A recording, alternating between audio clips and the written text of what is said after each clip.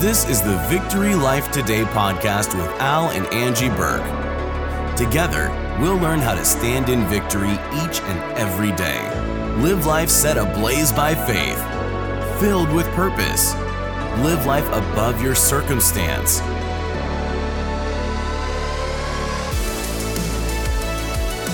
Al, we're going to be talking about God taking things personally. Hey, that's it. You know, and when we talk about taking things personally, that's usually not a good thing. That means you're offended. But with God, he takes personally his children. And he's sort of like protective over us. He definitely is. Absolutely. You know, those who are called his children. And today we're going to talk about how fierce God is for his children. You know, you always tell me that your mom, you know, when she was alive, that she was really fierce for her kids. And I actually think most parents are. Sure, the reason why you had to tell me that about her, because you would never know it. Yeah. No, you know what I mean. But you know, even in current events that's going on right now, and the world is so crazy, the moms are standing up and they'll fight for those children. That's right. That's right. With something that's going on with one of the major entertainment venues for children, those they'll take them down. You don't mess with the moms. Well, that's right. That's right. And, you know, because they take it personal. It's my baby. But what we're going to see today is God takes it personal because we are his children. It's the same thinking. Absolutely. And, and Al, it's true. Like parents, how do you feel? How does a parent feel when someone makes fun? How do you feel if somebody makes fun of your child, or they're being bullied in school, or they're being made fun of? And, you would get angry. And, Al, I got to share these two stories because they're so cool. I remember one of two stories. Remember our grandson, Matthew, he's 21 years old now, God bless him, but he was like 5 or 6 in the back seat of my car, and I was driving him and his friend somewhere. And he was a chatterbox. He was really talkative. He still is today. Yeah, I know. And he's talking and talking and talking. Everything he told his friend, the friend would respond, "Oh, you don't know that." And I'm listening to this, and I'm going, this is not a big deal what Matthew said, So then Matthew would go on, wouldn't stop him at all. You don't know that. Now I'm driving, right? And I'm feeling this like anger in me start rising because you're questioning my grandson, And it went on and on and on. And that kid said it too many times. So, you don't know that. And that's it. That's one too many times it took. And finally I chimed in and I said, well, let me ask you something. Why do you continue to distrust Matthew? I want to ask you something. How do you know he's wrong? Or how do you know he's right? You don't know, right? But instead of just saying, oh, you don't know that, assuming that he's wrong, why don't you just say, oh, really? And just go on. I was so mad because I saw my grandson being just challenged, and it's true, Al, don't mess with the parents because they go crazy. And it's the same when someone messes with you, God's going crazy. He's not happy about that. It's just like the moms, you don't mess with my kids. No, and he will defend you. He will. You remember, I was going to say, you remember our daughter, Karen? Yeah, she's still around.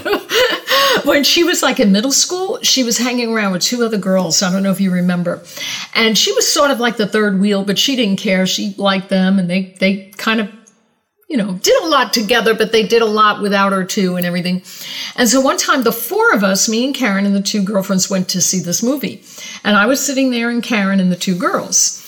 And in the middle, and now, people have their feet up on the chairs, and those 2 girls had their feet up. So Karen had to go to the ladies' room. So she jumped up, and she stood near those girls' legs, and they never put their legs down. They really were mean to her.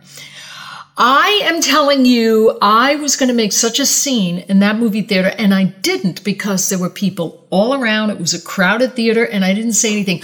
But I have to say, the anger that rose up in me and the distaste for these girls and I wanted to wring their neck because it hurt me that my child was being hurt. And this is how God feels when somebody treats his kids the same way. He takes it personal. Now, sometimes we are blinded, Al, and sometimes I remember when my kids were in school, these parents They always stuck up for their kid. If the kid came home with a note from the teacher or the teacher called the parent or something, the parents would automatically jump to the kid's side without even hearing anything.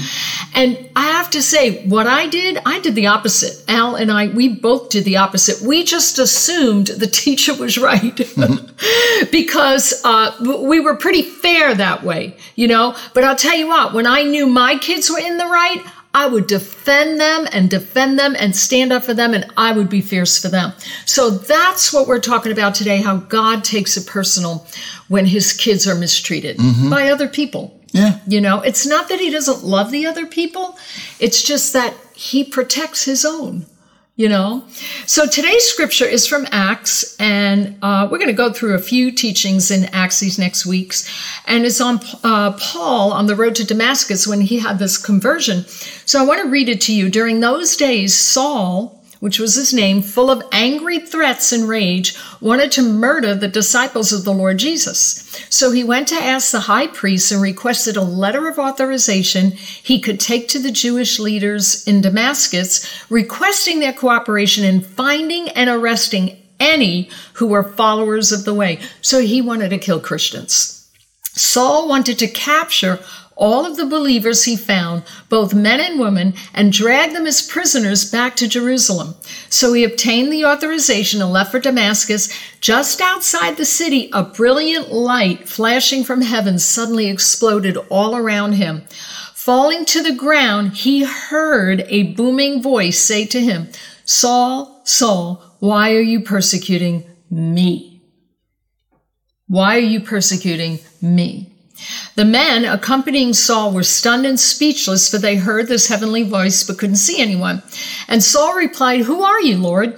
"I'm Jesus the victorious, the one you are persecuting. Now get up and go into the city, and I'll show you what to do." So Paul... Think about it. Now, Paul's persecuting these Christians, right? And then Jesus said, "Why are you persecuting me?" That's right. Right? That's right. That's and right. It's like, huh? Right. You know, so Saul was persecuting God. Whatever right. Paul was doing to God's people, he was doing to God as well. Whatever you're doing to God's people, remember, you're doing it to God as well. And I think a lot of the people in the world have no clue the things that they do to anybody is affecting God. Yeah. Let's say they're doing it to a Christian. Yeah. Like, let's say somebody's doing something bad to me or you. They're doing it to God. You know, years ago, I was an executor of a will. And, you know, my stepdad had died. Anyway, I was supposed to do everything. And I made sure I did everything exactly right because I knew he was still alive in heaven and knew about what I was doing. Now, I was going to make sure anything I did in terms of executing this will right. was done perfectly right according to what he wanted me to do. Right. And that was good enough. His word, what he told me to do, was good enough for me. Right. So, and so the way you reacted blessed God because you treated these people with honesty, fairness, integrity. Everything right down the line. God. Because I saw God's alive and well. And they were all Christians. And they were all Christians. God knows what I'm doing. Right. Right? He sees it. Plus, my stepdad sees it. Yeah. You're not hiding out. It isn't like they don't know. They do know what you're doing. Now, maybe not exactly every minute, but I wasn't sure if they knew the bad stuff, you know, and what do you think? Well, I didn't do any bad stuff in any of that. People in heaven watching us. I don't know what they know exactly. I don't think so, but they're just maybe not brought to their remembrance. I understood that if I was to cheat anybody, I was cheating God. That's right. You're doing it to him. Right. This is why he's taking it so personally. Right. Isn't that wild that he's identifies us with us to the level where you do it to them, you're doing it to me. That's part of a blood covenant relationship, by the way. Oh. Today we have contracts, but a blood covenant meant if someone did something to you, it's the same as they did it to me. So I will come to your aid and fight with you against them if need be. That's a blood covenant. Right. And that's what we have in Jesus. That's right. That's right. Okay. Yeah. So we're going to go. So it's true that we don't realize, our people do not realize what they're doing.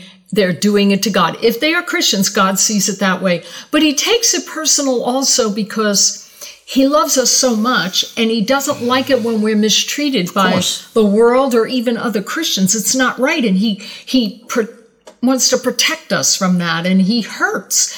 It's like a mother seeing sibling rivalry all the time. The kids grow up and they're always fighting. That breaks the heart of a parent, and they don't want that. Right. So, and neither does God. So, I'm going to prove it to you guys in Matthew 25:31.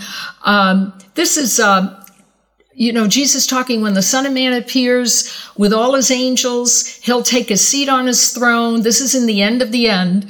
And all the nations will be gathered before him. I'm just paraphrasing this. And like a shepherd who separates the sheep from the goats, he's going to separate all the people.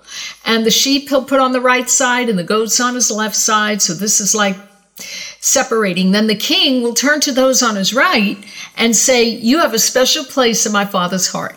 Come and experience the full inheritance of the kingdom realm that has been destined for you before the foundation of the world. Now listen to this. This is the part that's really we want to get to. For when you saw me hungry, you fed me. Now Jesus is saying this. When you found me thirsty, you gave me drink. When I had no place to stay, you invited me in. And when I was poorly clothed, you covered me. When I was sick, you tenderly cared for me. And when I was in prison, you visited me. Now, was he ever in prison? No. Did he ever not have clothes, not have food or whatever? Did he, right? So the godly will answer him, which is so true. And it doesn't take, a college graduate to figure this one out. Lord, when did we see you hungry? When did we see you thirsty? When did we give you food or something to drink? I mean, they were even admitting, look, we never did this to you. And when did we see you with no place to stay and invite you in? When did we see you poorly clothed? They were questioning him. When did we cover you? When did we see you sick? When did we tenderly care for you? Or when did we visit you in prison? I mean, they were like baffled. And here's what the king said to them. Don't you know that when you cared for one of the least of these, my little ones, my true brothers and sisters, you demonstrated love for me? And another version says, whatever you have done unto the least of them, you've done it to me. In other words, of course we didn't visit Jesus in jail, but when we visit people in jail, we're doing it as unto the Lord. This is how personally God takes things. I liked what you said at the beginning of the scripture where it says you have a special place in God's heart. Right at the beginning, yes. Those of you who do this right. Think about having a special place in God's heart where he's so pleased. It's like, wow, I just love that person. And this is the way you're going to get this special place in God's heart, is to be doing these things, to be living the life. Now, you're going to go to heaven whether you live good or bad if you believe. But when we're doing these things that please God, you get a special place in his heart. And I think you bring extra pleasure to him, and that's why. That's how it brings. And it does, by the way, say to the least of these, my brothers. So when you do it to Christians, in other words, the non-Christians, you could make the case doesn't matter. Of course, you'd want to do that to anybody in mankind because it breaks them down and it makes it easier to share the gospel. Witness. Sure. And it goes on to say the opposite. When you don't do these things, you don't do them unto God. That's right. Right? That's right. When you refuse to help one of the least important among these little ones, my true brothers and sisters, you see, the true brothers and sisters, you refuse to help and honor, literally, you refuse to help and honor God by not helping your brother or sister that needs. And, this can be difficult because sometimes, you're like, Christians have done things and you're like, you're getting what you deserve. What do you want me to say? You know what I mean? And God's like, I don't want you to do that. I want you to, regardless of what they've done. And yes, maybe they do deserve what they're getting, but I don't want you to do that to them. You don't need to, you treat them with love and respect like they never did it anyway. God treats you and I like we never sinned. Absolutely. Absolutely. I mean, he forgives us for our sins, and then when we seek forgiveness, he treats us like you never did anything wrong. And we kind of need to get that same thinking in us. We need to be treating people who have done bad things as though they never did it. And in Luke 6, love your enemies. Do good to them who persecute you. Treat them better. Esteem others as better than yourself. It doesn't give conditions, Al. I know. It doesn't say... well, we have conditions. I know somebody who the father said to the son, I want you to take care of my daughters and take care of the kids when I pass. And he said, yes, I will. I will take care of them, I promise. But then when the dad passed, when the daughters didn't treat him right, he felt he was absolved of treating them. In other words, okay, I'm out. I can do whatever I want now. That's what we do. But God holds them responsible for that. That's right. I mean, he takes that very seriously. You're promising your dad something, and of course you promise him till the day he dies, and once he dies, something turns you the wrong way. And that's it. And now you're not going to honor that promise anymore, and a whole life can be turned upside down because of that. I mean, you could still go to heaven, God still loves you, but wow, he wants you to honor your promises and there's another thing when it says do good to those that spitefully use you and persecute you. You don't have to suck it up. Yes, you're going to have to suck it up when they do what they do to you and you love them anyway. But God's going to bring a great reward for that in the here and the now. It isn't like God wants you to just be all beat up over what they did to you and, you have to be good to them regardless of how bad they ripped you off and everything. Yes, you're going to do that. But what that does is it frees God to bring a reward to you that's beyond anything you can imagine. Right. He doesn't just leave you childless. He doesn't just say, too bad they did that to you. No, he's going to show up and he's going to say, wow, you did it my way. I'm going to pour a blessing. And when God pours a blessing on you, it's beyond anything you can imagine. Yeah. Picture...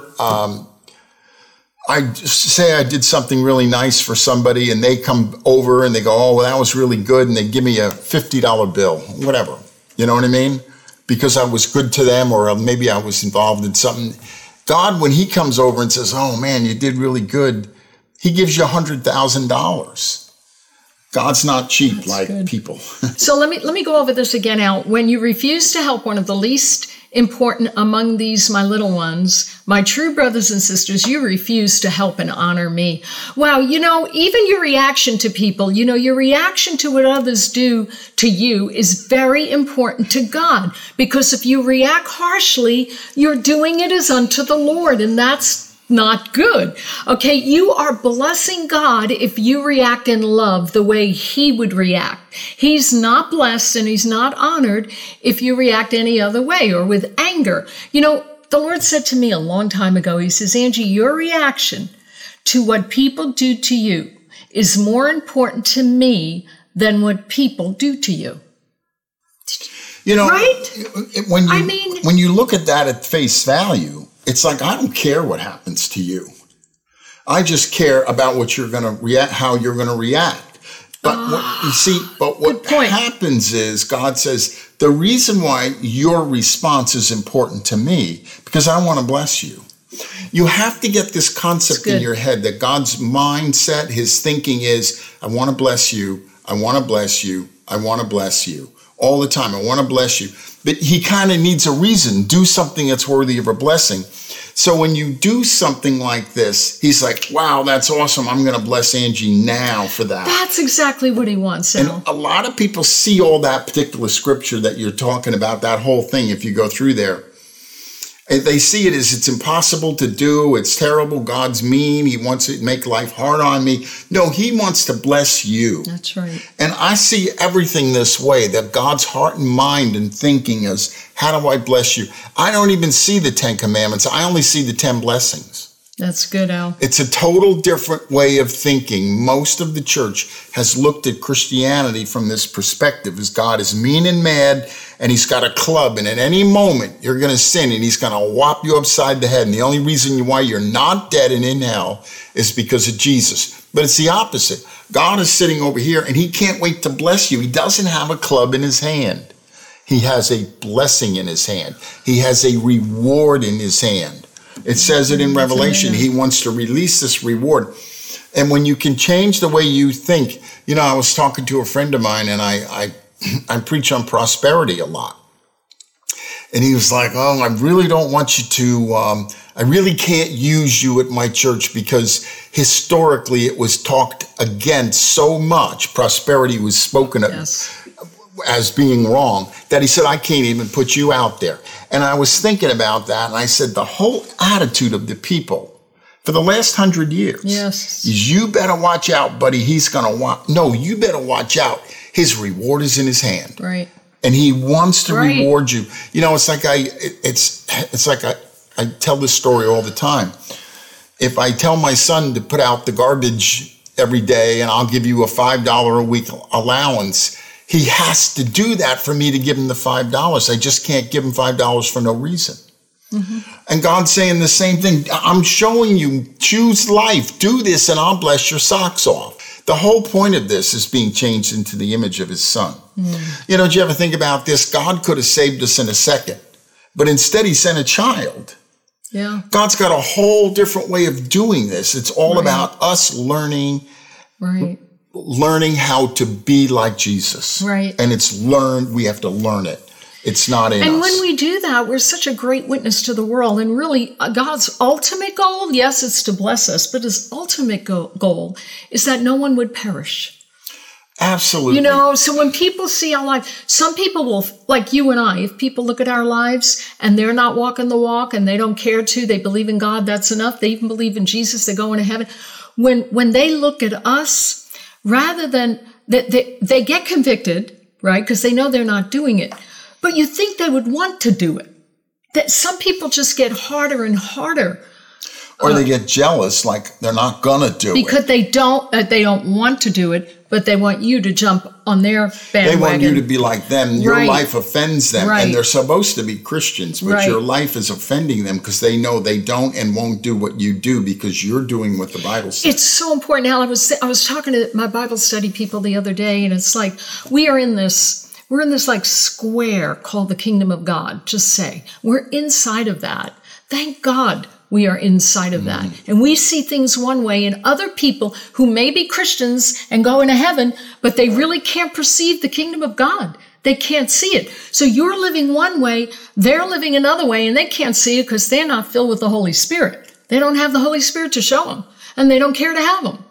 So, or they just don't want to see, and you have a choice of which way you're going to live, which way you're going to react. But when people badger you and they make fun of you and they criticize you and they persecute you, you still stay in that kingdom standing for the truth, no matter who you lose, no matter what comes against you, because God can defend that. And he takes it personally. Yes, what people are doing to you, you don't think he's on the scene? Oh, he's on the scene. And I find myself saying, Lord, even if I lose everything, I will never cross the line and go with their thinking rather than the word of God and what it says to do. And I'm willing to lose everything, even though I won't lose anything. This is what we're talking about. This is the road to blessing. You're blessed of God. When you go, and you were saying like they just want to bring you over to their side. The minute you're going to go over to the world's way of doing this, you're going to get your brains beat in. You're going to lose, because you're in the devil's realm, and you're going to lose every time you're in the devil's realm because you're a Christian. It's trying to take you out. But when you do this God's way and operate in God's kingdom, then he will bless you, and he can bring that blessing into you. Right.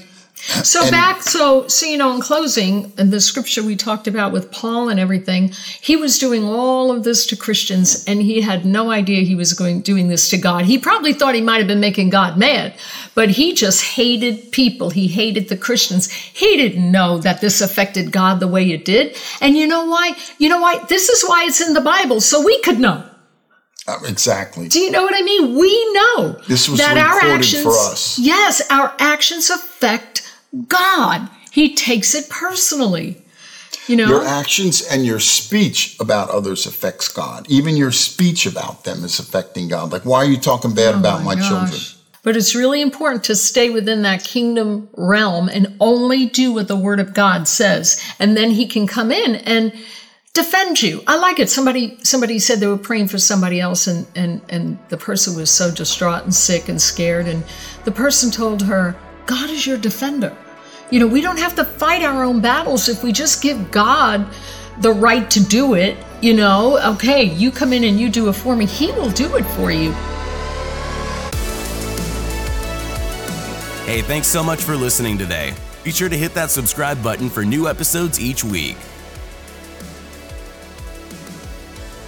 Learn more about us and find tons of resources that will help you grow your faith at victorylifeministries.org.